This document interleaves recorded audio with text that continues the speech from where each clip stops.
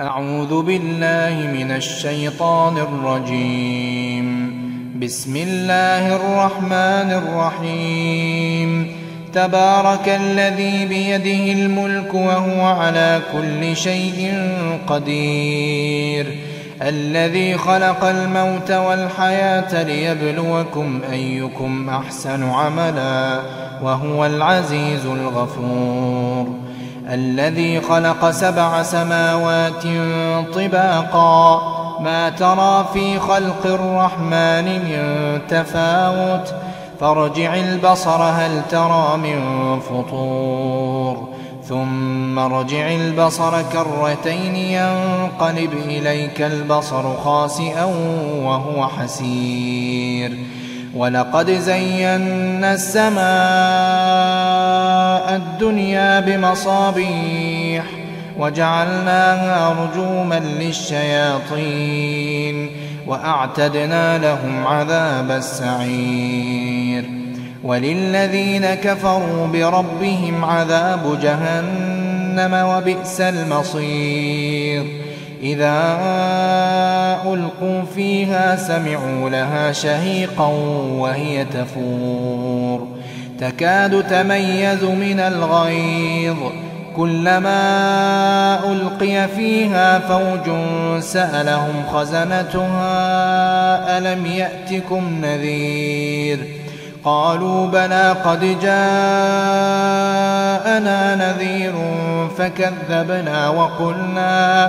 فكذبنا وقلنا ما نزل الله من شيء إن أنتم إلا في ضلال كبير. وقالوا لو كنا نسمع أو نعقل ما كنا في أصحاب السعير، فاعترفوا بذنبهم فسحقا لأصحاب السعير. إن الذين يخشون ربهم بالغيب لهم مغفرة وأجر كبير. وأسروا قولكم أو اجهروا به إنه عليم بذات الصدور. ألا يعلم من خلق وهو اللطيف الخبير.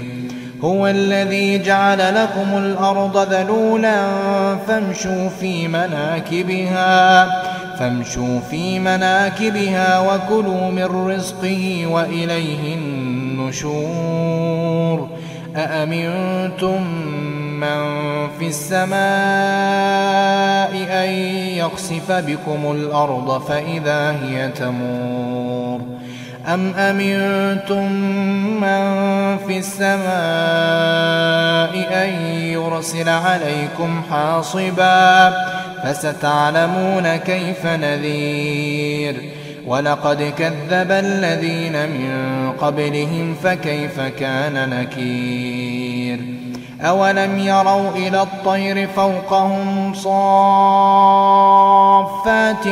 ويقبضن ما يمسكهن إلا الرحمن إنه بكل شيء بصير. أمن هذا الذي هو جند لكم ينصركم من دون الرحمن إن الكافرون إلا في غرور. أمن هذا الذي يرزقكم إن أمسك رزقه بل لجوا في عتو ونفور. أفمن يمشي مكبا على وجهه أهدى أمن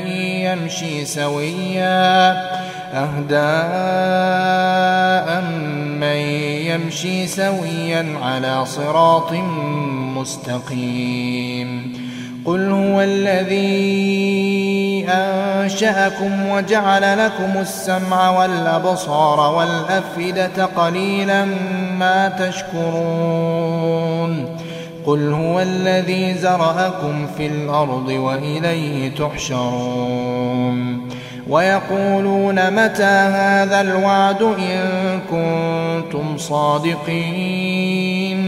قل إنما العلم عند الله وإنما أنا نذير مبين فلما رأوا زلفة سيئت وجوه الذين كفروا وقيل هذا الذي كنتم به تدعون قل أرأيتم إن أهلكني الله ومن معي أو رحمنا فمن يجير الكافرين من عذاب أليم قل هو الرحمن آمنا به وعليه توكلنا فستعلمون من هو في ضلال مبين قل أرأيتم إن أصبح ماؤكم